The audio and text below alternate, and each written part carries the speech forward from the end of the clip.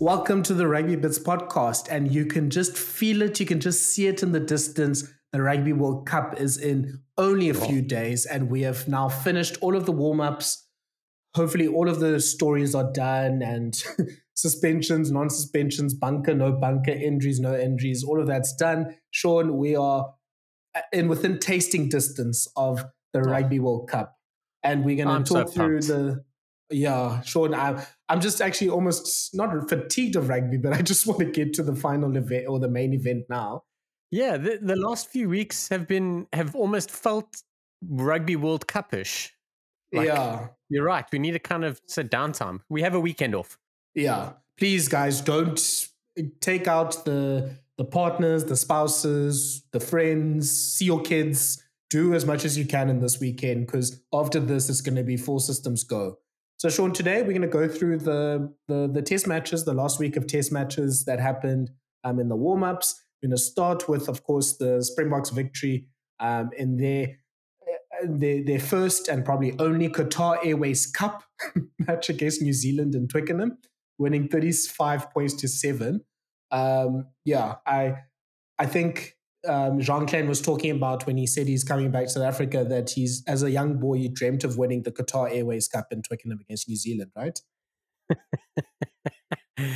It makes sense. I mean, that's why they pumped all that money in and did it. But yeah, all jokes aside, you could see it in everyone's face. So they lifted it up. They were like, "We're only cheering because we have to." Like this, everyone is all as we are, all focused in one direction, and that's towards Paris on the 28th of October. Sure. Yeah, let's, I think, get into the nitty gritty of it. It was obviously, as the scoreline suggests, it was, I mean, probably a very surprising game for most people. I don't think anyone saw, if people saw a Bok victory, sure, but I don't think anyone saw such a one-sided victory. It's officially New Zealand's biggest defeat that they've had in their history. And the Springboks just absolutely dominated and overturned the result that they had against New Zealand about 6 weeks ago. So maybe let's just start there, Shaun, with what was the biggest difference between this game and the Rugby Championship game a few weeks back? Well, the fact that this one was not the Rugby Championship, but for the Kiwis anyway, and they'll be beating that drum. And to be fair, if we lost, we'd be beating it too. It was the last 3-4 games for sides has really been like the coaches are really trying to, especially the Springbok coach Jacques Nienaber, especially us, I feel, have been working on a bunch of things. Like the Springboks have cut it really fine. I said it a little while back, like that I thought the Springboks were a game short. So I'm eating my words now because it seems like everything's come together. But my word, did they cut it close? But yeah, this game was all about teams doing their thing. Like nobody goes out there to lose, I don't think. But I also feel that like there was less that mattered after a while. After the All Blacks were like 21-0 down, you know, like, I mean, how long until they scored their first points? It's ridiculous. But anyway, so yeah, this depends how you want to read into it. Like, what's your story? You know, what agenda do you want to push? You can hit that one really hard. It's just interesting just seeing, obviously, I think just in broad strokes with all of the warm-up games, like if you win, everything is all according to plan, the team's looking good, you're all settled, you're going to be all prepared for the win, to win the World Cup. If you lose, no, it's all part of the plan. I mean, we'll talk about Eddie Jones and Australia, but Taniela Tupou literally came out and said, no, we were hiding some plays for France, or away from France in the weekend. So it's just been interesting just seeing sort of the narrative argument. But I think in all reality, Shaun, did we learn too much from this game? Maybe not. I think when I think about it, I think this was the game that I kind of thought New Zealand would have against the Springboks earlier this year. Hey, are we sure about the front row that the New Zealanders have chosen? Are we sure about De Groot and Tara Lomax as scrummagers? Are we sure about Jordie Barrett in the midfield? Are we really sure about like the back three composition without Jordie Barrett there and Bowden Barrett at full back? Like those are the things that I thought would come out more in the first game, and now they've come out in this game. And to be fair to New Zealand, though, it's still their first loss against their first loss in this sort of, or I think was technically their third loss, but their first loss in 10 in this like Schmidt and Jason Ryan era. So I think in the Men in Black, Will Smith had that thing where you can like forget like what happened just now. I think that's literally what New Zealand should do right now and just be like, yeah, we weren't in London this week. We were just on holiday. We didn't play a rugby game. But we spoke about it during the URC, or was it the URC? But we spoke about it during last season where we felt, I'm sure it was Cooks that brought it up, said that every team kind of gets that like that do-over. It was you. You said you wanted a do-over. Like when everyone's cooking and then all of a sudden you take like a 50-21 loss and you're like, what? What the hell just happened there? That's kind of like, maybe that's kind of what happened. Like just a little blip on the radar. Like fortunately it didn't matter. And I think that's what, to be fair, if we had to do power rankings now, the Springboks would be streets ahead. I know France won well, but France won under pressure for 30 minutes. Ireland were under pressure. England lost. Scotland cooked, but I think the Springboks would be in prime position. So, yeah, you can't really... Only behind Fiji. Oh, shit. My humblest apologies. I was so pumped to talk about Fiji, and then I go and leave them out of that. Yeah, South Africa, Fiji, 1-2. There you go. So let's go into the game a bit, Shaun. And you can't start with the 15 forwards that played on Friday night and just how they were absolutely dominant in the set piece and in the collision as well. So, I mean, the Springboks were milking penalties in the scrum, in the rolling maul. New Zealand had 14 penalties in total. We, of course, know they had 3 yellow cards, one of them turning into a red card for Scott Barrett, which I'm sure, discuss in a bit. But if you look at all of the stats from the game in terms of like what the forwards did, the Boks absolutely controlled the ruck. They won 6 turnovers to the All Blacks 1. In the lineouts, New Zealand had 10 out of 15 lineouts won. So they were constantly under pressure with their throw. Of course, having Scott Barrett be out of the game for about 40, 50 minutes probably doesn't help there. And their scrum was under constant pressure, with either South Africa winning scrums or New Zealand having to do the quickest hook in the world to get the ball out of the scrums in time. I mean, I think we know this about South Africa. Like when they really want to, I don't know if it's a motivation thing, probably not, but like when they really want to, and if the opponent's forwards aren't really up for it, like they can make a day very, very, very long. Yeah. It's interesting how it went down. It could have gone, like I thought that we've really dominated the first 20 minutes of almost every game this year, but we haven't really kicked it on. And we scored our first points when there were 13 players. So there's that. And I think that's very important that everyone remembers and knows that. Like, I think that first 20 minutes is the big one for us. Like, we need to convert our pressure. But having said that, is we also know that we can play that long game of pressure, and which we did, and we continued to push them, and then they crumbled. The errors and the penalty count and everything that they made was all due to our pressure. It could have been there were other factors, but it was absolutely due to our pressure. So yeah, there's interesting times ahead, but I want us to clean up that 20 minutes. I want it to be better. And I mean, I think that's a big point. I think the Boks had something like 12 or 16 entries into the 22 and only scored from 5. Yeah, look, frankly, that's not good enough, I think, if you're going to win a World Cup, because number one, hopefully, the best teams won't probably let you in 16 times to your 22. So I think the Kiwis are very generous on Friday. But secondly, your conversion rate needs to be a lot better. And I mean, if you compare that to what France did on Sunday against the Wallabies, obviously the Wallabies have their own issues. I think they had 8 entries to the 22 and converted from 4 at some point in the game.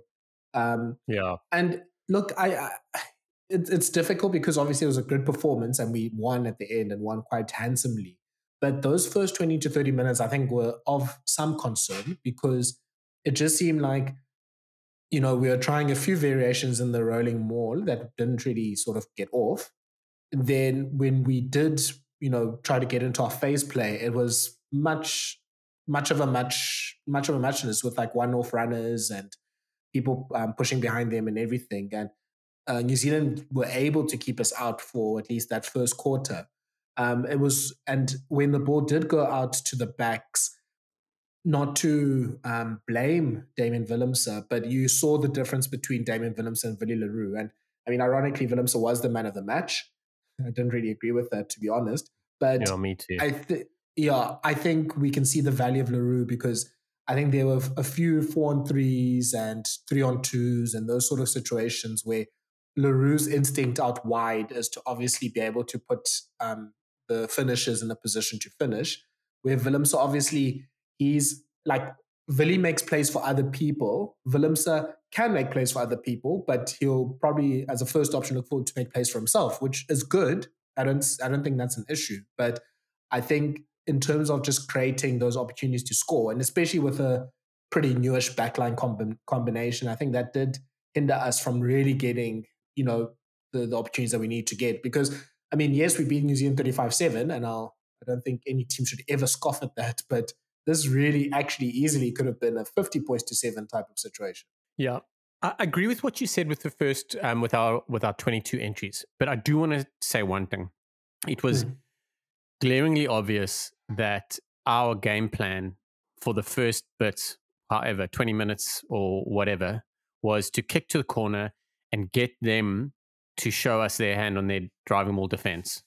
So that was obvious to me. So I spoke about it last week where I thought playing Wales and playing New Zealand were master strokes because of the way Wales unlock us. Unfortunately, when we played against Wales, they didn't have Bigger and Halfpenny, that bunch of late changes in the back line. Yeah. And Had a that schoolboy aerial side, pressure. I think. Yeah. That aerial pressure disappeared and then we put them away, which is great. But the plan of what we wanted out of that game I don't think quite went according to how we really wanted. The plan against the All Blacks was, since Ryan has joined, they have eaten our pack, and specifically on maul defense. So we very clearly went and were like, cool, let's test it out. Let's see what we need to do, or alternatively, let's do it so much against them we can see what they're doing to us. So essentially, they're kind of getting answers on another team's tactics that other teams would clearly use against us. We're like, cool, how do we counter the counter? And so I'd love us to have scored more, but that was our plan, and it looked very, very clear to me. And the other thing was that the All Blacks really infringed a lot, and kind of, even though they got a yellow card on 13 minutes, I think they kind of got away with quite a bit there. With regards to Damien Willemse, I agree wholeheartedly. I think it's very difficult to give a forward the man of the match when you almost all your forwards played 40 minutes, and the one forward that stayed on got yellow carded.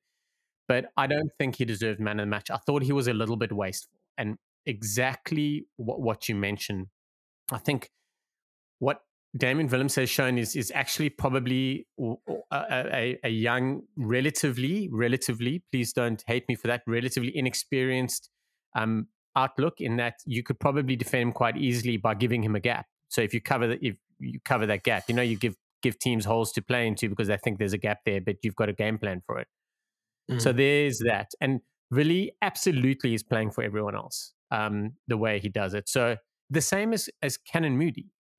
Everyone's banging on about Moody's try that wasn't scored and everything. That is a good and a bad thing for me. He's a finishing 13.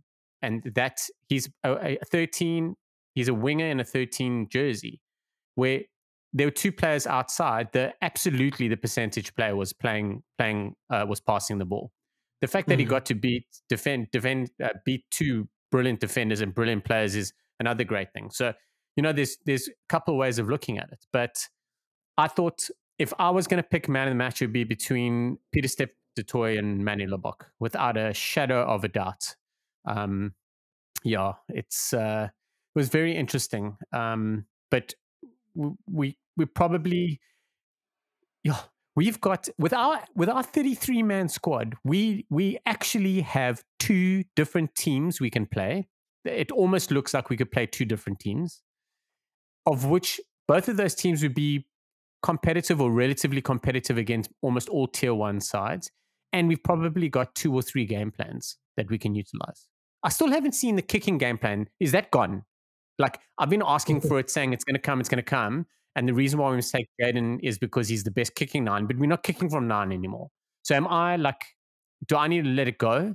Or is that the move this year? I don't know. Yeah, I think, to be fair, I think Faf did kick a lot. And I think that's one of the big differences between this game and the Rugby Championship game. I think the Rugby Championship game, we only kicked 14 times or something like low like that. And this game was 26.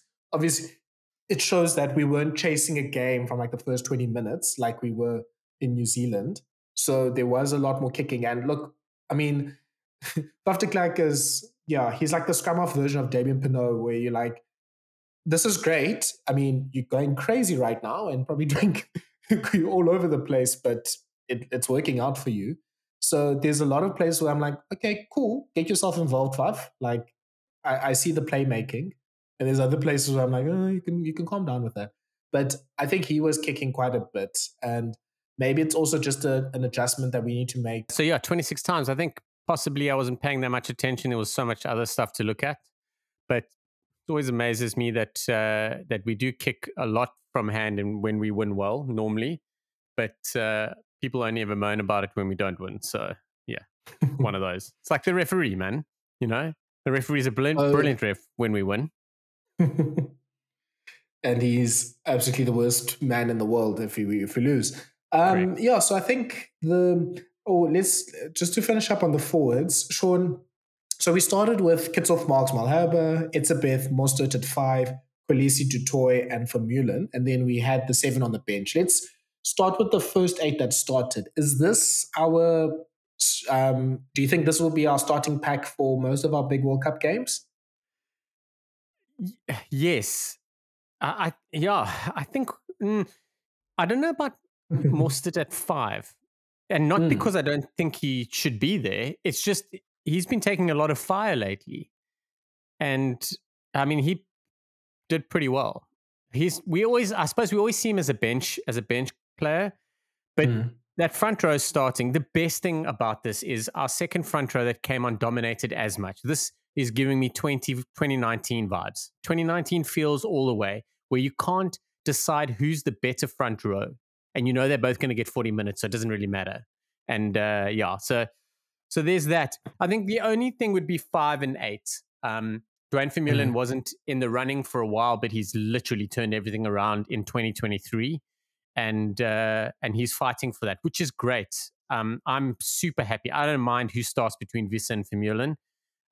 Vissa's a little bit off the boil, but not so badly that he's can be classified as in the shit category, as many people are. But yeah, Duane's doing well. I think it's kind of swings and roundabouts. Like, do you want to start Duane Vermeulen to get things going? He's excellent on the maul defense. He's excellent in setting up stuff around the mix. Or do you want to bring him off the bench so he can do that one steal that we need in the 78th minute? It's really touch and go. But we're not far off with this starting pack. We really aren't. What are your thoughts on 5? Because we are in a position where we have Mostert, we've got Arche, Jean Klein could probably start at 5. I don't think anyone will complain if any one of them started 5, if I'm honest. Yeah. Look, even Marvin Ori can't be... I don't think he's out of the of contention as well, even though he hasn't played the last 2 weeks. He's been a part of Itzebeth at least for about 5-6 tests in the last 2 years. And he doesn't have bad games either. That's the thing. No. And I think he's almost like a combination of a lot of the good things about the other 3. Like, he can run a line out, probably more so than Snyman can, because Snyman doesn't really run line outs like for Munster and even for South Africa.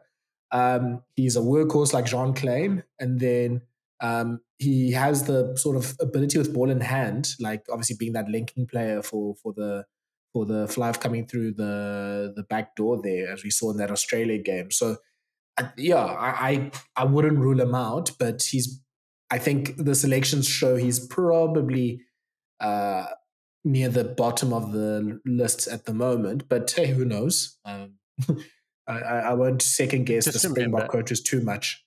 yeah, Yeah. but just also remember is the way that we do things, and where he's going to add most of his value is all going to be in prep, pre-game, and everything. Mm. And if he gets to play, then he's gonna do well. Like as mentioned, like he hasn't really had a bad game. So I think this is Marvin Ori. Really, he's like, if you want to look at why squads are important, he's that guy, because Mm. you're right. Like who's leading the line out, who's doing the stuff, who's prepping and checking and stuff. So I mean, it was quite clear in Chasing the Sun that those roles were handed out amongst the players.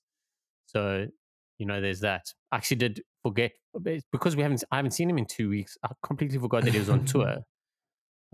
It's quite crazy, because I was pushing really hard for him as well at one stage. Yeah. And like back to your question, Sean, I think this was Mostert's best game in a bit. He's playing in his natural number 5 position. He was Yes. busy around the field. Obviously, we know he has a good understanding with Malcolm Marx, built over years in Joburg, for the lineouts. The lineouts were 90% there. I think there was one wayward throw from Marks, and I think one from Bonambi as well, but they were mostly there, as far as possible. And defensively, both him and Etzebeth got at least a steal each, if not more. So I think Mostert is great in that. And obviously he does his more than his fair share of work in the loose, being like him having played a lot of 7 in the last few years. So I think I would really go with this pack as my starting pack for Scotland. The one thing though with Dwayne, which I think will be interesting, is he's essentially a lineout. He runs the lineout kind of like how Peter Mani runs the lineout from flank, and even someone like Charles Olivan for France. So if we don't pick Mostert at 5 and we pick someone like Snyman, for example, although I think the Springbok coaches want Snyman's impact off the bench, but let's say we pick Snyman or Jean Klein, I think then the lineout running has to go through Dwayne, which means I see it as if we don't pick Mostert, then we have to pick Dwayne at number 8. I can't really see a situation where we go into a like big game with Visa and Snyman or Klein in number 5, because we need Dwayne to be able to basically help or run the line out if we don't have Franco Mostert as our number 5. So yeah, I think the 5 and the 8 calls can be somewhat linked in that case. But I think the best for the Springboks is Mostert 5. I like what you said about Dwayne at 8. Like him coming off the bench. Obviously, we saw how Francholo was valuable for that, especially in the semi-final in Exactly what I was 2019. thinking. It's exactly what I was thinking when I So was saying that. I saw Flo just going in there. Bosh. Thank you. yeah. So between him and Kwagga Smith, I would at least want one of those players on the bench, because I think those are the two like can turn the game for you in the last few minutes. Either, and with both of them, they can probably do it in many ways. Either if they need a big attacking run or a big turnover or big tackle, like they can do it in all sorts of ways. So yeah, I think I would be more than happy if this was the starting pack against Scotland. I think that will give us the best chance of playing. Yep, I'm with you. I have no problem with it. Just very interesting. I mean, how long have we been banging on about Mostert not belonging at 5 anymore? Remember, like everyone's Yeah. like, he's never going to make it. And then like, oh, blindside flank, we'll take him as a hybrid. Excellent. Now blindside flank, you're not a 5 anymore. Now he plays 5. Everyone's like, no, don't do it. And now he's playing 5. And we're like, woo. I'm happy we kind of landed there, because I mean, especially with obviously the Lut injury, we do need that person to sort of run the show in the lineouts. Let's talk about the 7 bench players. Oh, I saw that because you messaged for us on our group, and I saw it just before the the kickoff, and I was like, what? It caught me yeah. absolutely off guard, because I was literally just like doing a bit of work, and then was literally just settling in just before the national anthems. And I saw the message and I was like, wait, what just happened? And then obviously seeing the execution of it with all 7 coming on. I mean, I think for New Zealand, that should have been the moment. They should have called off their best players and said, look, we've done our best. Let's just chalk this one off, get RD off, get Aaron Smith off. Yeah, we're not going to do much today. Yeah, I guess the question is this a legit strategy going forward? I mean, yeah, I'm probably one of the few South Africans that's maybe not really a fan of 6-2 because I just don't like the risk. 7-1 is almost sending me over the edge, to be honest. But I mean, there's a lot of whispers, at least from the Bok camp and from people in the know, that say that no, this could be a legit strategy for the World Cup. I don't see how it could be. However, I'm so happy that we did it first. Before Eddie Jones. Eddie Jones was talking about it a little while ago, and Jacques Nienaber was gone. Hold my beer, I got this. They even gave him 2 or 3 games to be the first. I believe that this was planned within the Springbok camp the week already. It wasn't as late changes as what we all heard out about. But yeah, so going back to your question, I see the risk in 6-2. I totally see the value. I think I don't think the wins the balance of a 7-1 will work. We've got the personnel. That's the one thing. You play Damien Willemse that day. You play Jesse Creel. You play Cannon Moody. You play Jesse Creel. You play. You play Cheslin Colby. You play Faf. You play Jaden. You play covering all of the positions. Yeah. But you start them, and then the guys can move around and thing. But you are going to land up with Kwagga on the wing, and it's not ideal. I don't think you play on the wing. Actually, I think he might probably play, and he'll defend probably in the 10 or 12 channel, and then on attack, it doesn't really matter because then we'll just work our shapes and set it up and just pile it up with the forwards. But I think it's way too risky in a big game. I think going into Scotland, there's no way that we are doing a 7-1. We're not doing it against Ireland, and we won't be doing it in the quarterfinals unless there is a legit pull a hamstring in the warm-up situation. We've tried it. We've checked it out. They've weighed up the pros and cons. To think that Jacques Nienaber and has told Rassie or the rest of the crew, listen, just for shits and giggles, let's try this out against the All Blacks at Twickenham. There's no ways. There's no ways it was an ego thing to just chalk it off as being the first. So the thing is we've been so it's like, in a good way, Stockholm syndrome. We know that every single thing that happens in the Springbok setup, there's a plan. We know that. We don't know what it is, but we know that there was a plan. We know that it was planned, and we know that there is a plan around it. What the plan is, we don't know, and we don't know when it's going to happen. And also, what sort of a new rugby player have we just invented? Andre Esterhuizen stocks are going to skyrocket. Flanker stroke 12. Let's be honest here. Craig Burden. I mean, he's shit, man. I was born in the wrong decade. Tom Youngs. These guys all played forwards and backs and whatnot. So, I don't know. Have we just changed everything? To be fair, the Jacques Nienaber and Rassie, they love to change things around. But that's the thing. What is the plan? What is happening? What is it? What is the benefit? What are the pros and cons besides the obvious ones? And when are we going to unroll this for real? Or are we? Yeah, look, I mean, the stocks on someone like Kwagga Smith and Seku Makalu have never been higher, I guess. But yeah, I think we probably only see this in the Romania-Tonga games. Just to, maybe, I mean, I think we only took 14. Yeah, we did take 14 backline players, and obviously them being 4 scrum halves and all that sort of stuff. So maybe the tactic might be that Kwagga, you're going to do some double duty on the wing in those sort of games, hopefully But with we've got like the wings. score at We don't 30, have 40, 10. 50, which, yeah, I mean, look, Kwagga has some 7 skills. He can maybe do a job there at fly half. If he ever had to play 10, every single person in South Africa would be like, probably not the best idea, but we're okay with it. You know? Well, Cool. look, What? I You want don't. to play blindside flank? You want to play open side flank? You want to play eighth man? Done. All good. Oh, look, you're playing on the wing. That's fine. You want to play fly half? Go for it, buddy. I think we even forgive like a loss to Tonga if Kwagga Smith plays a 10. We're like, you know what? At least we saw Kwagga at 10. We can live with this.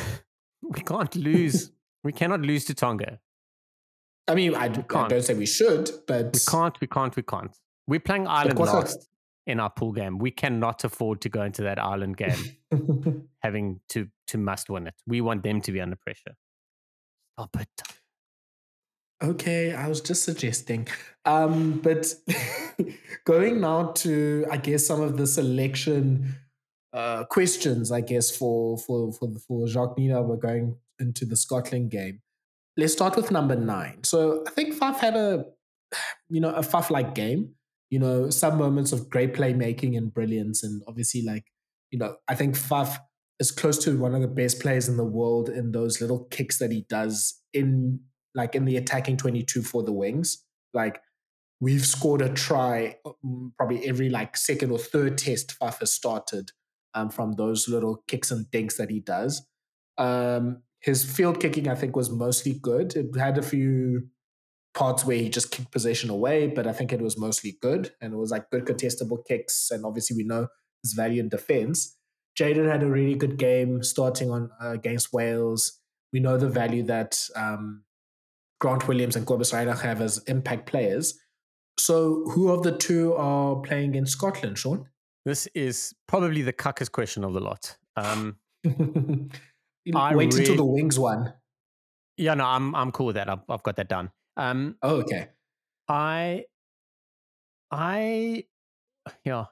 always thought it was going to be between Faf and Jaden to start or bench, and then between Grant and Quibus. However, we are probably going to go into Scotland with a Faf and Jaden. But it's such a cuck one. The thing is, it's really about tactics and what is our plan, which we'll only find out once the squad's announced and once we watch the game. But the plan, are we going to run them? Do we feel that we're going to run them off their feet and then it's going to open up later? Because then Damien Willemse cooks, Grant cooks, Quibus cooks, is that the plan? Or, to be fair, Scotland are having one thing that they have shown is that they love a second half and they love performing in the second half. So are we going to then say, cool, we are sticking to our game plan and our structures from A to Z? In which case we'd have to go with Faf and Jaden. So I've done a very good job of not answering, but I would probably say Faf and Jaden. And it goes against everything that I thought that we were doing and how we were doing it. But I feel that that's what's happening for Scotland. Yeah, I think you make a good point with the game plan thing. And yeah, it will also come into the conversation about the other positions. But I mean, I like obviously the fact that we're kind of adapting to, number one, obviously just expanding the game plan that the Boks have. And number two, adapting to the fact that our fly-off is now Mani Libbok and not Andre Pollard. So there is a bit more, running and chancing our arm. But I think the basis of the game plan is still the same. And I think we're not going to play too differently from what we did on Friday, which is, if them up physically up front and then just be uber aggressive in our defense and hopefully get a few tries and opportunities from that as well. So I think, and obviously relying on the kicking game to put pressure on the opposition as well and use that as an opportunity to do counteracts and all that sort of stuff. So yeah, I probably lean towards that as well. That one of Faf or Jaden starts and the other one's on the bench, and we just constantly put the Scottish back three under pressure with our kicking game. But yeah, I think you make a good point though. That I mean, number one, Scotland love a second half. Sean, you're doing your power rankings about who's the best teams in the world. Second half, Scotland might be number one of those power rankings because they turn into absolute animals in those second halves. And Duan van der Merwe just grows like an extra leg and just runs over people. So that might be something to watch out and see. I don't know, does South Africa try to counter that or what they do with it? Because they seem to get better as the game goes on. And the second thing is, I guess that I kind of would not want Grant Williams and Kobus Reinach and that sort of try to run them off their feet game because Scotland love nothing more than chaos, which is why I think they give France a hard time because France obviously wants to, play the ball and not be boring. I think the Scotland game is the one game for the Springboks to be as boring as they can be. So yeah, I think Jaden and Faf are our most boring scrum offs in that case. Yeah, and we mentioned it at the 20 during the Lions tour, like when Duan van der Merwe starts is the best thing for the Springboks. And then in 2022, we said, thank God that this Duan wasn't playing in the Lions tour. Well, now we get to face him. He's cooking. And Thala, it was you, if I'm not mistaken, a little while back talking about the Scottish tactics and how they like to spread it wide to stretch the defense. So they bring like a big man like Van der Merwe in. He makes a little bit of gain line advantage or a lot, and then they send it wide into the midfield where they kind of attack a really disjointed, broken defense. So, yeah, agreed. I think game plan is kick them. Black Kinghorns actually, Hogg's retirement could hurt us a little bit. Kinghorns in some great form, pretty decent under the high ball. However, if they start Darcy Graham, we'll work him. If they start Carl Steyn, which I don't think they'll do, I think they'll start Darcy Graham if he's fit because he offers way more. He's a better strike runner. He's a finishing winger where Duan's a finishing and a setup winger, and Carl Steyn's just a keep the ball alive kind of a winger, and he'll go for the try if need be. So if Graham starts, which I think he will if he's fit, then we'll just panel him all day. Yeah. So I think this nicely segues into the next selection dilemma in our backline. And there's, as you mentioned earlier, Sean, there's been a rising tide of support for Andre Esterhuizen, and he had a great performance. I mean, the one thing that, I think I'm more of a Esterhuizen skeptic. And one thing I was always saying was that I need to see him do this against like a serious team. I mean, great, you can do it against Australia, who are not a serious team right now, but doing it against the all. Let's be honest. 20% of our listeners. We will see you after the World Cup, guys. But yeah, it's a short one for them, though. I mean, fair enough. There'll be. That's even worse. Let me not launch into that just yet. But he did against the All Blacks. He did against Jordy Barrett. Barrett looked, I think, as ornery as he has looked playing in the midfield. He made a few big line breaks and he beat some defenders. And we saw, obviously, his ability to run and to pass and create for others as well. The tide is rising for Andre Esterhuizen, and obviously Damien Allende is not really good at the things, or we don't see often the things like him being good at the flashy things. He's obviously fantastic as I think he has the most post-contact meters in rugby, I think last year, and he's obviously just a fiend in the ruck. Sean, I lean towards starting Damien Allende for the Scottish, especially because that Hugh Piloto midfield needs, I think, that Allende Creel defensive combination just to be on the same page, tracking Finn, tracking Tuipulotu, tracking Hugh Jones, because all three of them are masters at picking a line, and all three of them are masters at picking up at any little gap or misunderstanding in the midfield. And I mean, Esterhuizen has played a lot with Creel, and I don't think Esterhuizen is a bad defender, but I definitely think De Allende is a better defender than Esterhuizen. What do you think about this dilemma? Agreed. It's Damien Allende starting at 12. They're going to have to go with combos. there's no doubt that the best centre pairing we have right now is Damien Allende and Jesse Creel. So are you going to break that up to put Andre Esterhuizen there? The thing is what people don't see is, so there's two things. There's pre-contact footwork, which like Damien Willemse does. Jesse, why I keep doing Jesse Creel when I'm trying to say Ches and Colby? Sorry, that is the most bizarre balls up I've made. It's such a weird thing. Even in my mind, I'm like, what the hell's going on here? So Ches and Colby, Damien Willemse, they do like a lot of pre-contact footwork, which is great. The thing with Damien Allende, he does post-contact footwork, which always takes us over the advantage line. But a lot of people don't see it because they're too busy bitching and moaning and throwing their hands in the air because he's taken contact. So, that's a thing. It's a combos thing for me. Our premier center pairing is De Allende and Creel, and we are not breaking that up right now. Andre Esterhuizen has got better and has grown. He has linked well with a couple guys. He's played with a couple of options at 10 and 13. Can't remember. I think he's played with Creel. But so he's doing the job. And the thing is the only thing that's stopping this whole thing right now is De Allende's experience, his understanding of everything, and his connection with Creel. That's that. And there's a lot of other unseen work that De Allende does that Esterhuizen doesn't do as well. I wouldn't say he doesn't do it. So yeah, it's like Andre Esterhuizen, I don't see him making the match day 23 for Scotland. That's the thing though about Esterhuizen and De Allende. They're either starting or they're in the stands. They're not even on the bench, and they won't be for this World Cup. I don't feel. Funny thing, but before we scoot off this, I do want to chat about. I do think we're going 5-3 on the bench, by the way. But please, let's talk about that later. But I totally think we're going 5-3.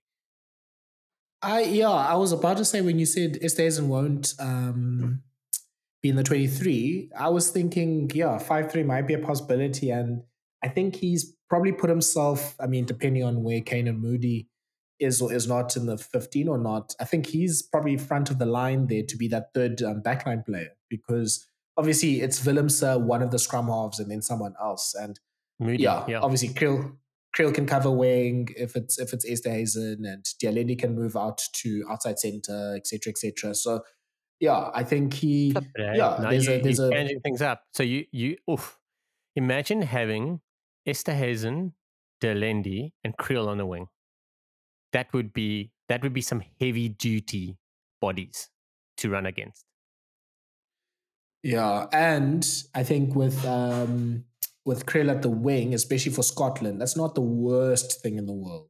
I mean, if he's marking Duan, if he's obviously making the calls from the wing to tackle people, and again, not that I don't want it to sound like Scotland has this unbeatable attack, but their clear advantage, and it's similar to Ireland, but their clear advantage is sort of the sleight of hand that they do with their 10, 12, 13.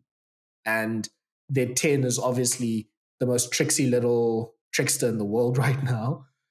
Tuipulotu Sione Tuipulotu as a single man, not the combination.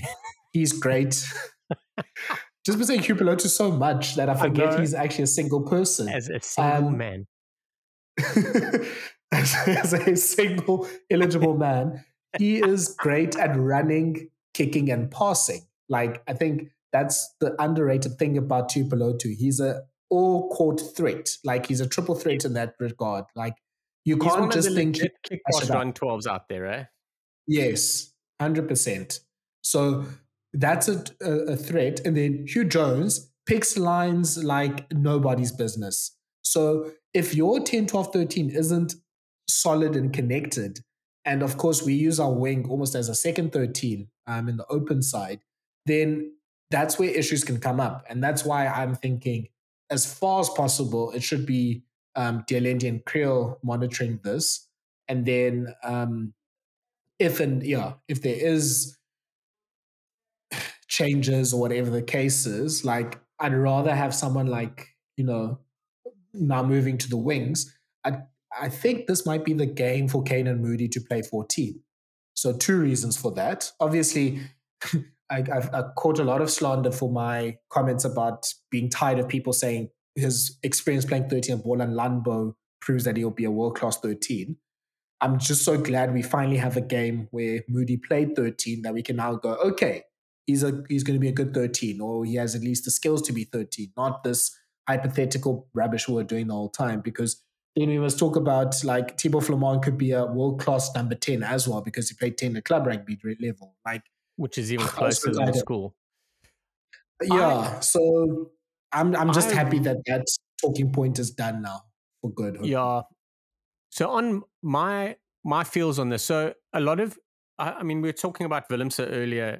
It must be said that with the dominant win that we had, like we are going to be like overly critical when we're having a look at things. It's going to sound a little bit unfair, but it's not that we're being sore losers. It's just more that we obviously can see that we can get better. So the reason why Moody played at 13, obviously he played there at school, so he has an understanding for the game. But it was his defensive reads on the outside that for me, really made that decision easy. His outside reads coming in, which is what our outside backs do, they always shoot up. His decision making and execution helped that decision for him to move in at 13. This is one step in one step of many. He's not in the top 3 13s in that squad right now. He might be third choice. That's one thing people must understand. He made a few errors. So he made 10 of his 14 tackles. If we're very honest about this, if Jesse Kriel made 10 or 14 tackles, people will be shitting the bed. Like, let's be very, very honest here. So we've got to understand, and I'm all, you know me, I'm like, cool, whatever you compare this guy to, you've got to compare in the same. You can't be now talking a different story when you're trying to justify things. And as I mentioned earlier, I think that he's a bit too much. He's got a winger's mindset, so that's how he plays the game. And it's only one game at 13. So I definitely want to see him at 13 again. And I do feel this is a 2024 decision and a World Cup emergency backup. He's got the goods to be there. I just think everyone needs to understand that with all of this, he will have a bad game at 13. It's the nature of the beast. 10 and 13, you can easily have bad games on either side of good games. So I'm all for it. And I'm loving that we've got a 13 option. Now we just need to make sure that it completely ties into what we need. And then we've got to pair him up with someone at 12. And the one thing that I really wish we could have seen is we could have seen him play at 13 with Allende at 12, Colby at right wing, Mapimpi at left wing, and Villiers at fullback. That I want to see him play in a settled backline. Then we must talk. I want to see that first. So yeah, I was super happy, but if there's gaps there and there's holes and they will be filled, but he's there as a winger, not as a 13. So which is great. Yeah. Look, I mean, he did something that I don't think many people do when they play 13 for the first time at senior level and that have a really good game. But yeah, I mean, I think another factor to remember is that, the 15 forwards that played also helped most of the Springbok backline look really good just from the platform that they gave them. So there wasn't as much that they needed to do, and they weren't obviously tested by the All Blacks who, their attack pretty much, fell to pieces. But when he was called upon, he did, make the reads that he needed to make there, and he did make the tackles. I mean, yeah, I think him and Willemse, ironically, were the two people that missed the tackles on Roy God when he scored. Shaun? Yeah. Very, I couldn't think of a better way for a guy to make his move to 13 than to have that platform. Like, that is the big thing. And it couldn't have happened at a better time for all people involved, but he got to play where he got to dictate a lot. Sometimes you get dictated to as a 13, and that's where your defensive and your footwork and your spacing and your actual where you've got to be, where it matters. And he wasn't put under pressure, so it wasn't really opened up that much. And not saying that it would be opened up, but it would be surprised if he wasn't a little bit off the mark one or two times before. But I'm just glad that he had a good game at this Yeah. opportunity. That's the big thing for me, because South Africans are they're the worst. They're like, oh, here's the next cab on the rank. Off you go. We don't want to see you ever again, Willie Leroux. You're a cuck. Now everyone's like, well, hang on a second. Willie Leroux is definitely the best 15 in the world. And the same would have happened with Canon Moody. Everyone's like, oh, everyone's been banging on that drum. He played 13 at school. He's this, he's that, and blah, blah, blah. It's excellent, great. If he had a shit game on Saturday, everyone would be like, right, get him out of the squad. Let alone at 13, get him out the squad. Yeah. And take his passport. Yeah. That's what pisses me off the most. So on that side, I'm super happy that he had a good game. Well, like, he wasn't shown up. So now there's opportunity. It's great for him. It's great for everyone. There's not one person that is a problem for. Yeah. Shaun, let's get to the wing. So you said you have the solution for the wing. Well, Mapimpi on the left and Colby on the right against Scotland. Classic. Mm-hmm. There's no way. There's no defender better than Chiz and Colby, and I tell you what, Canon Moody's coming close, and on the right, and then Mapimpi is incredible on the left. I mentioned to you off air, I think it was. I can't even remember if I spoke about it on air, but the only time Mapimpi trends is when he's not playing, and everyone's like, no, he's shit. But then when he plays, he puts in that performance like he did on Friday. He hardly puts a foot wrong. He's a beast there. He's our only winger that actually seeks out contact, and I like it. I like it. He's a big guy, and he's got that amazing like acceleration bounce vibe about him. But I don't. We start really. Sorry, I'm jumping the gun. But we're going to go with the usual back three against Scotland. There's no doubt in my mind. We can't afford to put a foot wrong. The guys have been playing well. There's no reason to drop. There's no reason to drop 10, 12, 13, 11, 14, and 15 that played the last couple of weeks. You know, our first choices. There's no reason to drop them. Like, dropping them because you think someone might be better is not the reason why we drop players for the Springboks. That doesn't fly that way. So, yeah, Colby on the right, Mapimpi on the left. Who are you going with, Mr. Change It? Look, I think there's no wrong answers. I think let's just start there. That's also true. That's a very great point. And Moody and KLA have forced our hand to such a point where there's a conversation. I mean, this time last year, if you said to me that it would be someone else other than Mapimpi and Colby, I think we'd all call that person crazy. But now they've played well. They've done it against, all sorts of teams. Like, it's now at least a conversation. And Shaun, I think you're probably right, but I think the case for Kane and Moody starting at least against Duan, I can see it. I mean, obviously the one thing that sticks in my brain, or there's two things that stick in my brain. Number one, obviously Moody and his ball and Landbo experience at 13 give us obviously a person that can make those defensive reads that he's done. And obviously Duan's going to be roaming and roving a lot. So you need Moody to have his eyes open for whoever's either going to be on the wing or where Duan is, not to man mark him, but just to know what's going on. So those eyes will be scanning out for that. Number two is just thinking about Duan against Ches and Colby in the Lions series and how the Lions used Duan as just, obviously this absolute tower to just climb over Cheslin when he was fielding those like up and unders. So obviously with Moody, him being 1.9, that negates that option a lot. And obviously Moody's not so bad himself in the air. So I think it just gives us a bit more security under the high ball. And yeah, I wouldn't mind it also just to give Duan a bit something to think about defensively as well. I mean, look, Duan is not, I wouldn't call him the best wing defender in the world. If Brian Habana was starting an analytics company, I'm sure he'd also say Duan is slow to turn. Shots fired. But I think Moody's that nice mixture of big, good in the air, good defensively, and like elusive enough to keep Duan busy. So I wouldn't mind Moody at 14, and I actually don't really care who you play at 11. They obviously know they're gonna have a full day with Darcy Graham playing at opposite them. But yeah, I wouldn't be too surprised if Moody starts at 14 in the Scotland game.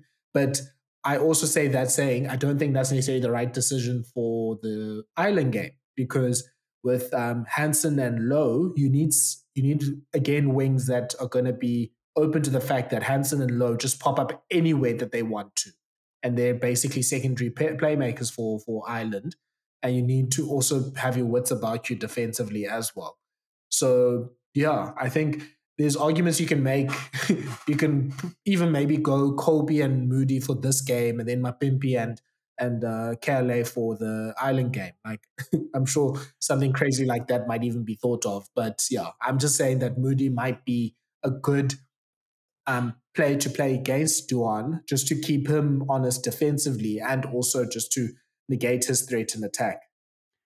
I would agree with you if it wasn't 2023 Colby. He has been tackling better and harder than the only other person that's been doing it like him has been Moody. But Colby, he's been hitting like a sledgehammer. He's always been a good defender, but he's now hitting hard and he's getting stuck in and he's making all his tackles, it looks like. So you've got a valid point. I still think that it's 6 of one, half a dozen of other, which means that Colby gets the nod, and that's the difference. If Moody had like another 5 games, 6 games under the belt, different story. But right now, especially because Colby's in form, he's defensively. I can't remember when did he play on the left wing against Wales? I think Wales, yeah. And then the week before, he played on the right. But I can't remember. But he's just been really making great tackles. He's hasn't been left wanting. He hasn't been found wanting. So, and that's the thing. These are the decisions that guys are making. Like, it's touch and go for a whole bunch of positions. And the guys that are have a better pairing or are a little bit more experienced and have had the jumper for the longest will get the nod for me. But having said that, there's been a whole bunch of different stuff happening this year. There's been some weird, not weird. There's been some unusual decisions. Not starting, but building up to that squad announcement. So yeah, who are we to say that it's going to be boring? It will give us content at the very least. Shaun, I think just to finish up, 2 things. One, for New Zealand, is this a case of our worst, like, this confirms some of the worst fears that, hey, maybe putting Geordie at 12 and, relying on De Groot and Lomax. But it just came out now, as we are recording, that Scott Barrett won't be was cited, but he won't be suspended for the opening game. So at least they have averted the decision. This is as bad as that Farrell first one. It's a shocker. Yeah. Let's discuss that very quickly because I think I have a different view to that. Go for it, Shaun. Well, get ready to fight now. First yellow, team 1, done. Second was a yellow and referred to the bunker. I saw someone commenting on one of my WhatsApp groups. He was like, well, you couldn't even see clear head contact and it wasn't that bad. I disagree. His body movement and everything. So granted, if there's no clear head contact, which I'm sure there was, but maybe that is the thing that got him off. But everything about what he did and why he did it was to enforce himself on marks, not to clear a ruck. There was no rugby related anything but to dominate a man on the floor. And that not being upgraded to red in the bunker was, for me, the first error that I've seen come out since this bunker setup. I've been super happy with the bunker. It's all post-bunker stuff that's been chaos. But I was adamant that he was going to get cited, and he was cited, and I can't believe that it was so quick that he's been given off. And I can't believe that he's off. So I'd love to read that ruling, but like everything about what he did was illegal. So if he makes any head contact at all, like that's got to be a red card. So I'm almost sure there was head contact. Red. Yes. Why? What is wrong with my language? So yeah, but I'm interested to hear your incorrect decision, Thala. Please let's hear it. You'll have a dick. Well, Go for it. no, look, and I'm just reading sort of as you're speaking as well. So, obviously, Jared tweeted it out. He said that the Independent Judicial Committee decided that a sending off against South Africa was sufficient and that no further sanction was necessary. No. He was sent off for 2 yellows. That wasn't a red card on its own. That is horseshit. So my thinking is, number one, I do think it was quite clear that he hit more of Marx's shoulder than Marx's head. I don't think he actually really hit Marx's head. I mean, I fully agree with you on it was reckless. It wasn't a rugby incident. He was only going there with intentions to hurt and was stupid. And I think if he got a ban, he had only himself to blame type of situation. But I think because he didn't hit Marx on the head, that gives obviously an out to make that decision there. Number two, I think it is yellow enough to get away with not having to sort of make it a red and upgrade it like happened in the game, and seems to be decided by the sanctioning committee as well. And, sometimes the red card is a sufficient in the case that we say it is a red card, I think sometimes the red card is a sufficient sanction for certain things. That, you know what, you are punished through the basis that you weren't able to complete the game, more so than we need to actually teach you a lesson about how you need to ruck or all that sort of stuff in future. Now, I am happy to admit that obviously Scott Barrett got a pretty similar red card literally in this game before the World Cup 4 years ago. So, I mean, he has great timing with that. Yes, I think for the Crusaders. 2 years. He's got 2 in 2 years for this sort of cuck. So I think that should have been a big factor, yeah. I also think that's one of the reasons. Same as Farrell. If you give him a red card, you've got to go back and look, you've got history, so boom, you get 6 weeks. That's also, I'm not a conspiracy theorist, but sheesh, it's really been flipping, that fire's been lit up in me the last month. I think that's a factor too. I was about to say, I think the Judicial Committee was like, look, we're not going to go against what the bunker said. We don't want all the drama from this week. I think it's very unlikely that even if people are unhappy about this, that this will go through the whole World Rugby appeal process that the last decision made. I don't think I think this is one of those where there's enough margin of error. And I mean, between us and between the listeners as well, it's quite clear that World Rugby's sanctioning has been towards trying to get as many of the stars playing in the World Cup as possible. So I can see why this is, I think, just a yellow. And yeah, I'm happy if it's either it seems like I want to read the whole decision, but it seems like either they decided the yellow was enough, or they said, okay, it is a red card offense, but the red card in and of itself was enough. They didn't need to put in a sanction to that, which it seems like from just reading some of the things that Jared is posting, that's something that the Judicial Committee can do. So if that's the case, I'm happy with that. But I can fully understand people saying that he does deserve at least some form of sanction, this being not his first rodeo with the red card. But on the field decision, I think also because, again, there wasn't head contact, I was fine with the second yellow. It was just it luckily for the ref and for the bunker, it didn't obviously make too much of a consequence, because either way it would have been a red card, and we don't have that stupid 20-minute red card system in the World Cup. So yeah, I can live with this. I think maybe that's more of an accurate thing than I think I fully support this. I'm more on the I can live with this decision. Okay, if you want. I'm not happy. But no, fair enough. I hear what you're saying. I do. I think I agree. I think decisions are being made around making sure that players can go to the big dance, but they're not rugby law decisions. They're emotional decisions, which causes chaos. we all know making emotional decisions is not the greatest.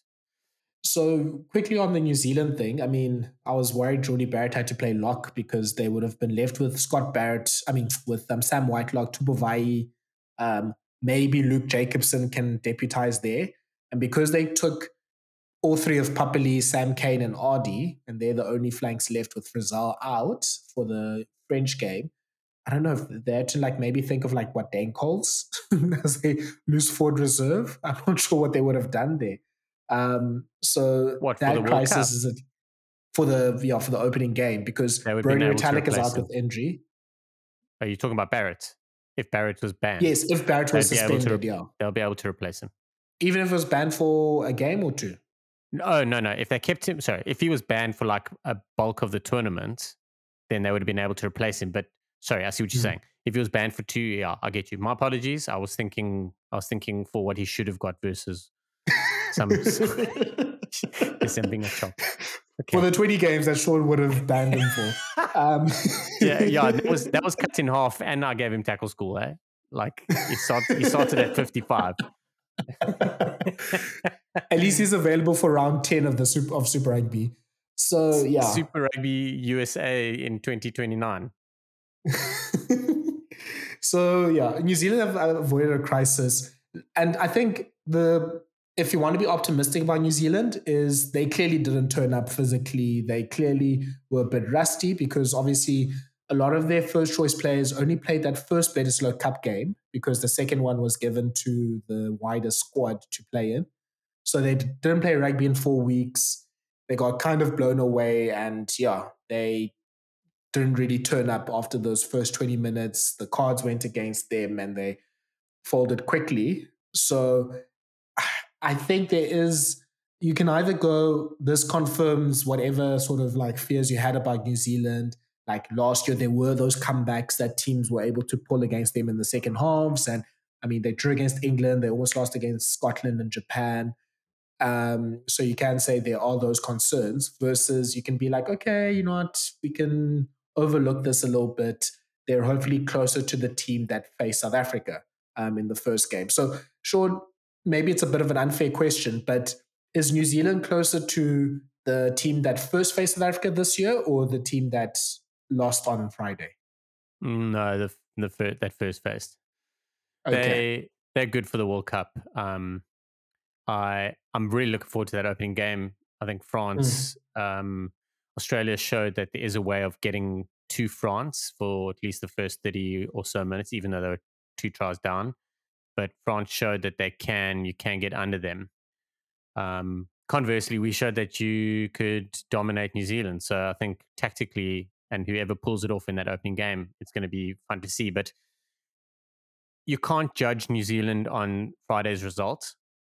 What you can do is you can take some stuff out of it, like how to work them and what you can do and how they deal with things. But in a competitive World Cup game, they're a different baby. But I think they're a little bit weaker than obviously the usual All Black side we're used to. And yeah, this goes back to my agenda, if you want to call it that Brody Retallick, especially when you're facing against a team like South Africa, is so important. And that's why he's like, I think lost only 5 games or something crazy like that in his career against South Africa. Wow. And most of the losses that have happened, I think in these like Rassie Nienaber era, he hasn't played in those games. So I think he's a big factor as to them being competitive against like these like big forward packs. So there's that one thing. The last question I want to ask at least about this game is which of the agendas or wild Twitter takes you want to maybe dig into? So option A is now this proves South Africa leaving Super Rugby has absolutely destroyed New Zealand rugby. Let's ignore the fact that New Zealand has had our number in the Rugby Championship the last few years. They've won all of the Rugby Championships since, and Australia has a winning record against us. We've left, they're now much worse than they were before. Or the breakdown, which was probably, don't listen to it, to be honest, like it was the most, I mean, even for the breakdown and even for sort of like giving a bit of bias to Kiwis, it was probably the worst takes I've seen. But now New Zealanders are saying, take away the bunker system that we suggested that everyone should have because it doesn't work. It makes the game slow. You can't have a test that goes for over 100 minutes. People are bored. We need to quicken the game up and have only 3 forwards on the bench. So, yeah, I'm not sure, Shaun, which of the Twitter hot takes you think were taking the most. They're both cuck. None of the above. They're both, it's diabolical. It's diabolical. I've said it for a long time. I believe New Zealand are getting weaker because Australia are weaker. Australia and New Zealand are New Zealand are better when Australia are better. They play each other the most. Yeah. Super Rugby, swings and roundabouts. Were we that dominant in Super Rugby? Like for reals? Were we? No. If you bring us back into Super Rugby, then we don't get to see this Fiji. So this Samoa, this Fiji. Like, we've got to look at it from that point of view. But those removing bunker systems, who like, do they even know what the bunker system's all about? I don't think they do. The breakdown was always talking about the TMO. But the bunker system doesn't waste any time. The game was 100 minutes because New Zealand infringed 165,000 times. And there were like 300 final chances and all that sort of jazz. Like those conversations, that slows the game down. Scrums and all that slow the game down. It wasn't the Springboks having 7 forwards on the bench. Go bug off, man. Like that was, what a load of cuck. That was clutching. That's clutching. That's we only watched the game, extended highlights of the game, and we kind of watched little bits and pieces, and we're just gonna see what social media was moaning about and jump on that.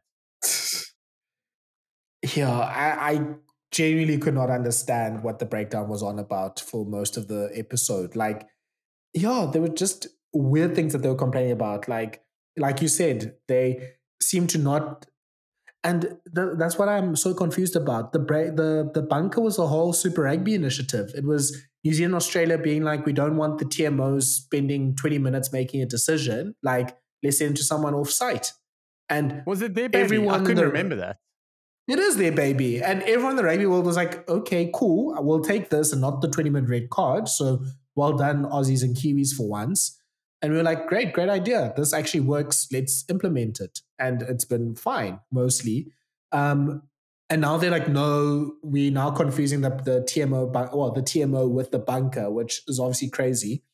And yeah, it's the same country that will obviously complain about Wayne Barnes missing the forward pass in the 2007 quarterfinal. And the TMO's involvements in the game were good involvements and were the right decisions. And they stopped tries from being scored where there was either, Moody being offside or a knock on from Talea, whatever the case was. Like, this is the whole point of the TMO being able to watch the game and to, come into the ear of the ref and be like, hey, I think you missed something here, so that we don't have big game-changing moments happen through mistakes.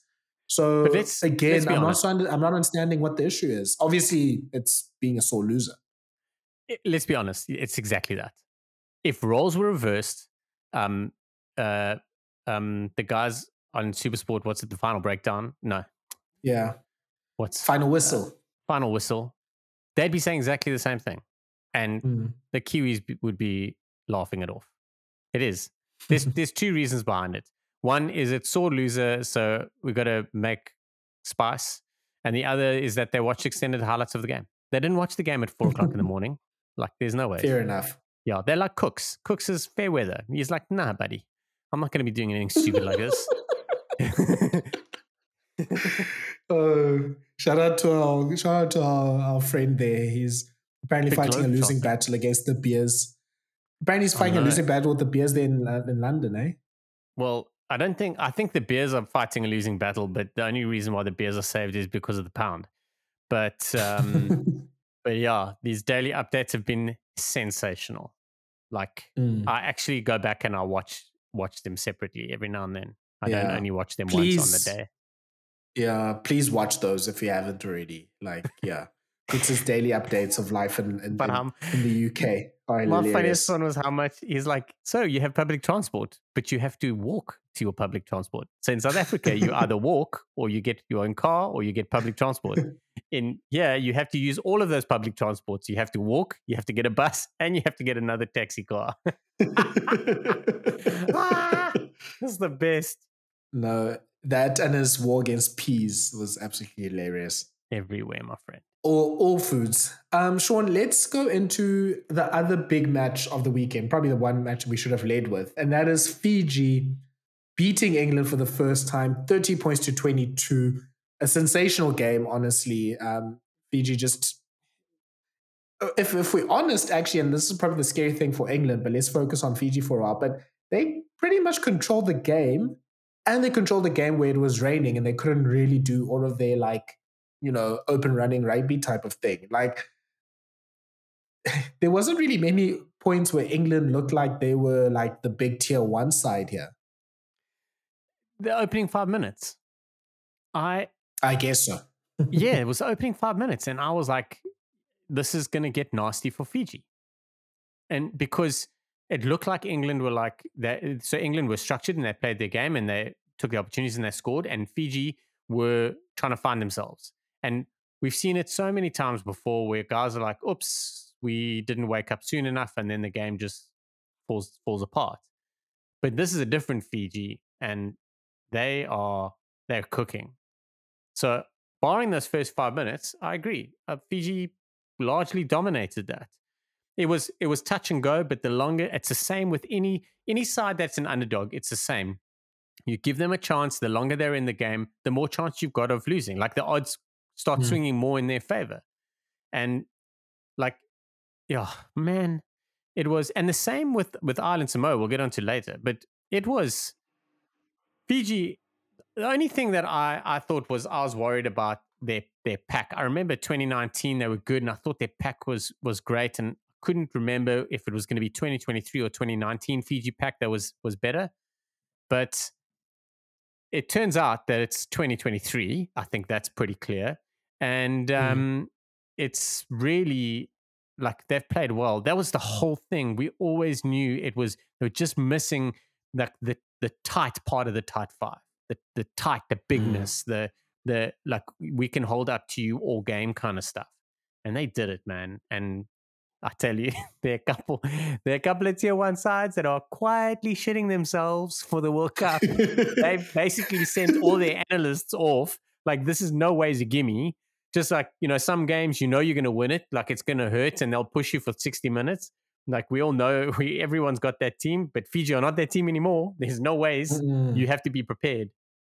Oh, no, it's, great result for World Rugby. Great result also for, I guess, Super Rugby as well, just proving, I think, the value of the Drua. Like, obviously, you have the Radradras and the Mauis and the Matas and the nice levels that play for the big European teams. But this is the backbone of this team is the Fijian Drua.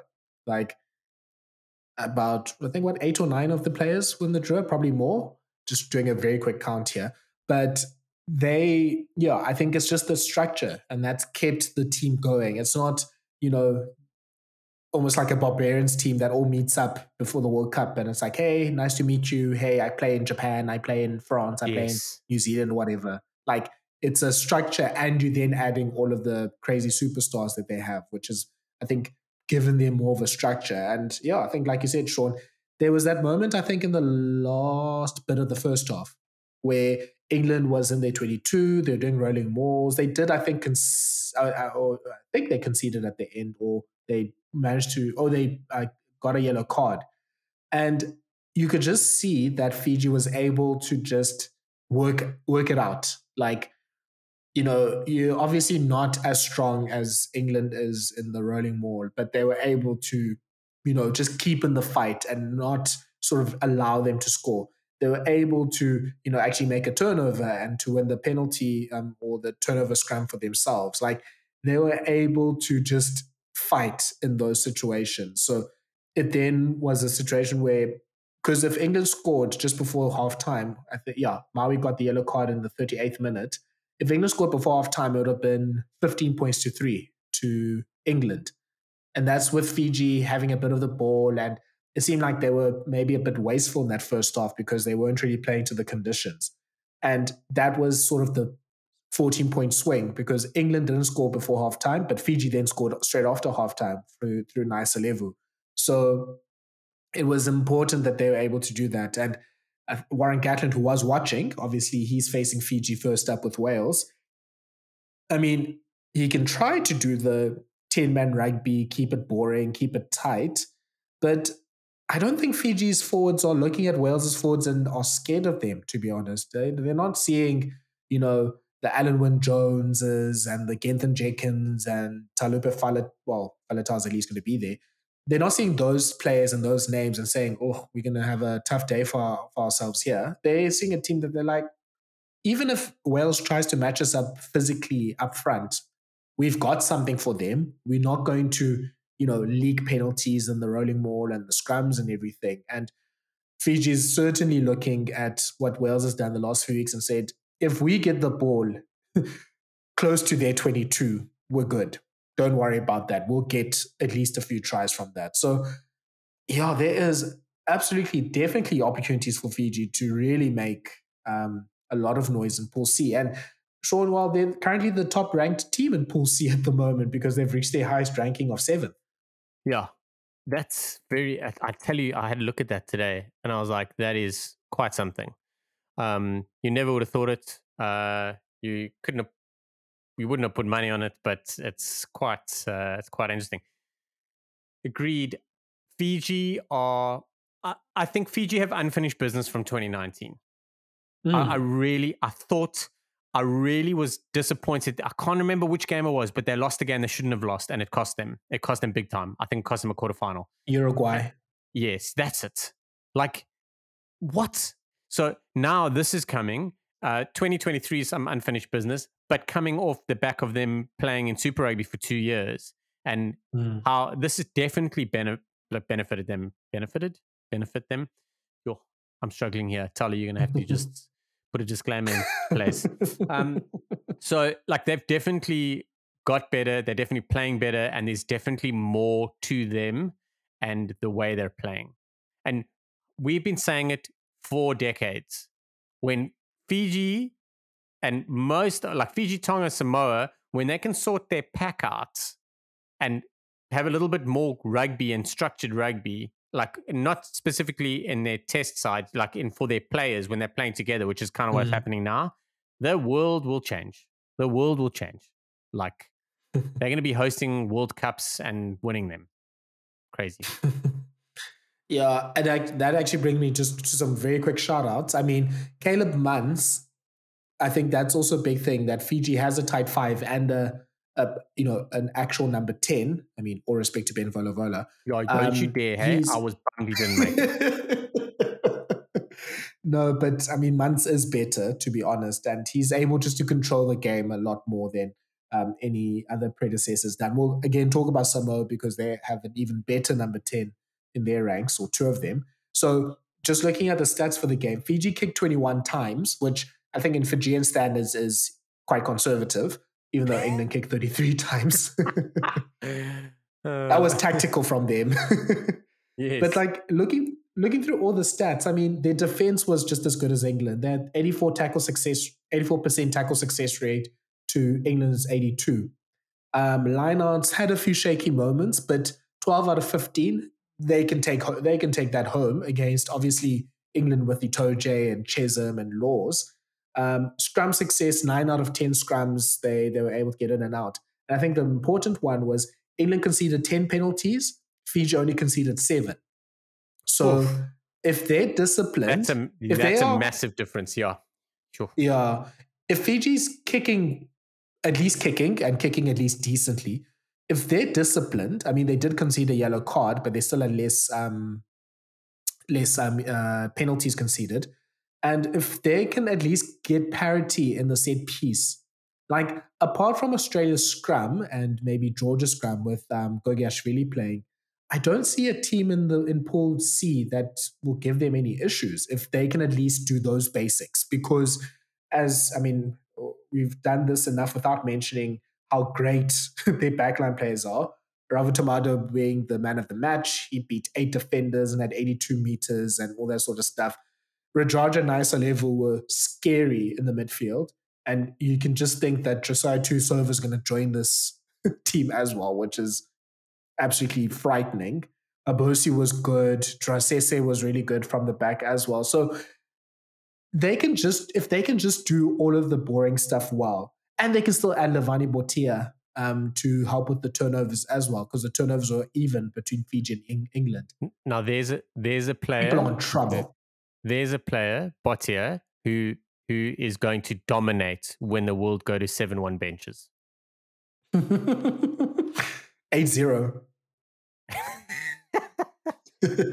You can do 8-0 with Botia and Tusova probably. But yeah, Fiji has Botia it all set up there. And Esterhuizen. You could do an 8-0 with Botia and Esterhuizen there. Sure. Yeah, so Fiji's been great. I mean, a word on England. Yeah, I'm at that stage, and yeah, it's rare that it happens, especially with England. But I'm almost at that. I kind of feel sorry for them stage. Like they look so. I don't know if there's a word for it. They just look like the joy is out. Like now it's everyone's on their backs, or everyone was on their backs about them celebrating like all their small victories. Now they're not doing that anymore. Everyone was on their backs about. I mean, they had the odd turnover and all that sort of stuff, but like all of the things that were working for them are now gone. England are better than that. Like they're better players, they're better individuals, better team, better everything. They're not having fun. There's something not right. I knew it was a shit decision to drop Eddie Jones before the World Cup. I didn't know it was this bad. It's it's just not looking right. Like everyone's turning on Borthwick. Like everyone's saying he's out of his depth. You know what it's like. Like the English press are the worst, man. And everyone's getting pinged. Like everything's being scrutinized now. Now they're like trying to weigh up, like, because there's still those guys that are blaming Eddie Jones, because that was the thing, is like it's just perfectly set up. Like if England are shit and bomb out of the World Cup, it's Eddie Jones's fault. If they do well, they're like, well, we just hired Borthwick in time. But I think people are starting to see that there's a lot of other stuff going on, and it's challenging and it's weird. But yeah, and the thing is like the press and everyone are just absolutely piling on everyone. Like the players are tweeting, like basically just giving everyone the middle finger, like just back off. England are definitely better than that. But like, when is it going to happen? Because if they lose their first game in the World Cup to Argentina, they're probably still going to make the quarterfinals. But if they lose their first game, then it's going to get even worse. But that at least allows them another 3 games to kind of build things up again, with one little potential banana peel along the way. But yeah. I'm just trying to get England's fixtures in front of me just to see how the order is. So it's Argentina first, of course, like you mentioned. Then game 2 is Japan. As we said, Japan is not as good as it's been. They also have a massive problem with their goal kicking. They seem to be missing every goal kick that they're doing at the moment. So I don't know how they're going to fix that. Then it's then it's Chile. Then Samoa's the last game. That Samoa game, I think, is about to be epic. Yep. Because, I mean, we can transition to the Ireland Samoa discussion. Samoa's a proper team. They just lost to Ireland. What's the score there? I think 17 points to 15. Yeah, 17 points to 13. And I think, yes, Ireland were playing a second team and all that sort of stuff. But I think the main things to look out for was, number one, Samoa's scrum gave Ireland a lot of issues. And Samoa wasn't even playing... they didn't even start Famuina or Tumaga Allen. Yeah. So, and they didn't start Alautoa. So I think their scrum can get better, honestly, from that performance. Number 2, conditions also weren't that great, but their set piece was fine. Obviously, you have McFarland and Luatua in one sort of pack. You can put in Talfor at the end there as well. Your lineout's going to be fine. And then number 3 is bloody hell, Lima Sopoaga as your fly half. I mean, I don't think there's ever been a better fly half for a Pacific Island test nation ever. I mean, we know how good Sopoaga is and was. We know that he was almost going to be first choice for the All Blacks once upon a time. Like, just having him controlling things, never mind the likes of Duncan Paiua, who played fullback on Saturday, UJ Suteni, who's in the midfield. Like, that just gives a lot more structure to this team. And they have enough for any team that faces them in the World Cup to at least give them a game. So, yeah, I mean, I wouldn't mind if Fiji could borrow at least one of their strike runners to Samoa. I think they would be perfect because I think their back 3 options are a little bit on the air side because I think Tim Nanai-Williams might be still doing some minutes there, but they have enough to really put teams under pressure. Shaun, I know you watched this game. What were your thoughts on Samoa? Samoa lost for one reason and one reason alone, and that was because they made some errors at the end. And for me, that goes down to them only playing one tier, one side in the last 10-ish games. Yeah. And that's it for me. And having said that, like, it was Lima Sopoaga who missed the kick to touch, and like they actually got 2 bites at the cherry. They got a nice get out of jail free card. But they were pushing hard for it and it didn't work out.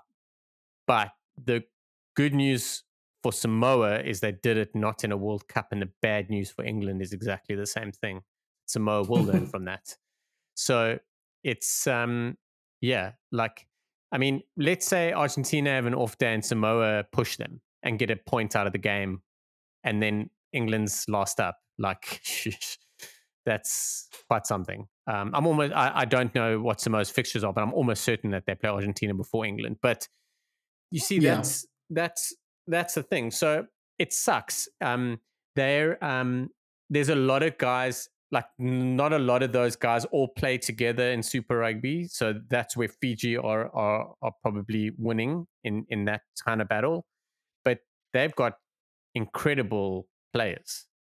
And this performance in France against Ireland is exactly what Samoa needed. Exactly. And I really do feel that they will kick that on a little bit. We are in for one of the best World Cups ever. There are going to be upsets, like as a neutral, because, Ireland could go out early, South Africa could go out early.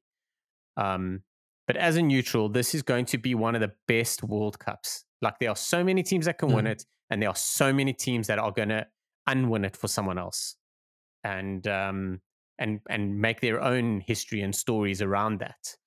Like, I don't see Samoa and Fiji going on to win the tournament. I see them making a playoff and causing chaos. Yeah, Shaun, I'm now fully buying into, we're going to talk about Georgia just now, but I'm fully buying into Fiji, Samoa, and Georgia all making the knockouts. Like, I was sort of holding it as a take. I was sort of, trying to scope things out and trying to just give England, Wales, and Australia especially a chance to kind of redeem themselves. But I think I've seen enough. I think it's those 3. Oh, can't hear me. That's I think it's those 3 that could be in it there. I can imagine putting money on Argentina to win the World Cup. The whole thing. Okay. I mean, well, I don't look at their draw. It. Yes. Look at their draw. They just have to be good for 2 games. Chaker can get them ready for it, and he'll make them believe. He's somehow, like, those are a passionate group of people, and he somehow managed to give them his Lebanese dog, like that dog that he's got inside of him, that Lebanese fight, and with the Spanish passion. Like, that's quite something. It's not a bad shout. And they love France. Look, out of all the Pool C they love and World D, Cups. They love World Cups. They love France, and they love playing away from home. They've been good in every second World Cup, I think, since 2007, and every second World Cup since 2007 has been in Europe. So And they weren't things are good in looking the up for last World Cup. Argentina. Aha. Yeah, they also beat Spain 62 points to 3. Pretty much a second team. And obviously, Spain isn't even in the World Cup. But yeah, good warm up hit out for them. Yeah, look, RG's, there's no reason for them to not win the first game against England and win their pool. And then they can just wait for whoever comes out of Pool C, who my hot take, and I think I'm even going to put a bit of money on this, is I'm going for Argentina, Samoa, Fiji, and Georgia as the quarterfinalists from the Pool C side of the draw.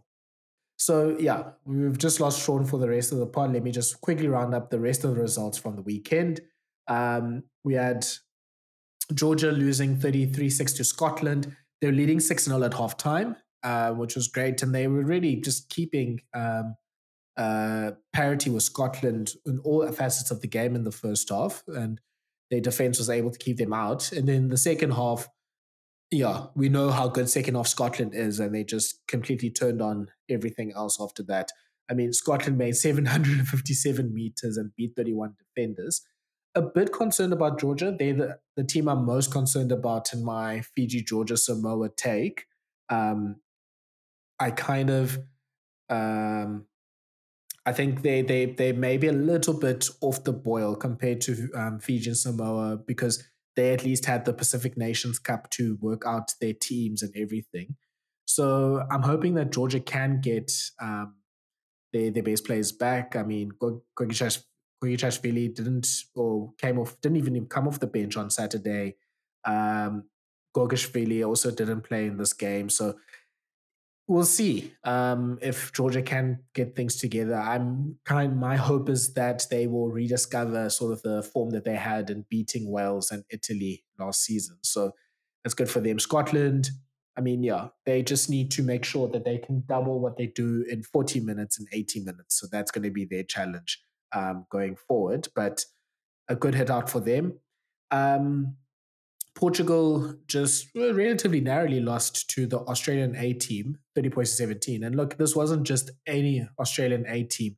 The Australian A team had more caps than the Australian side that played France in the weekend. So this was as close to a test level game for Portugal, which I think will show for the opponents in Pool C that Portugal are no mugs. And I think they will give whoever they face in Pool C some troubles. Like there's a real situation where Fiji beats Wales and Australia but lose to Portugal, or even Georgia could do that as well. So I think Portugal can, I can see them pulling off a shock result in the pool as well, or at least scaring someone for 60 minutes. So that's a good result for Portugal. And I mean, good head out for the Wallabies as well. They'll be touring with the Barbarians, I think, for the next few weeks in Europe and just keeping a stack of players available for Eddie Jones.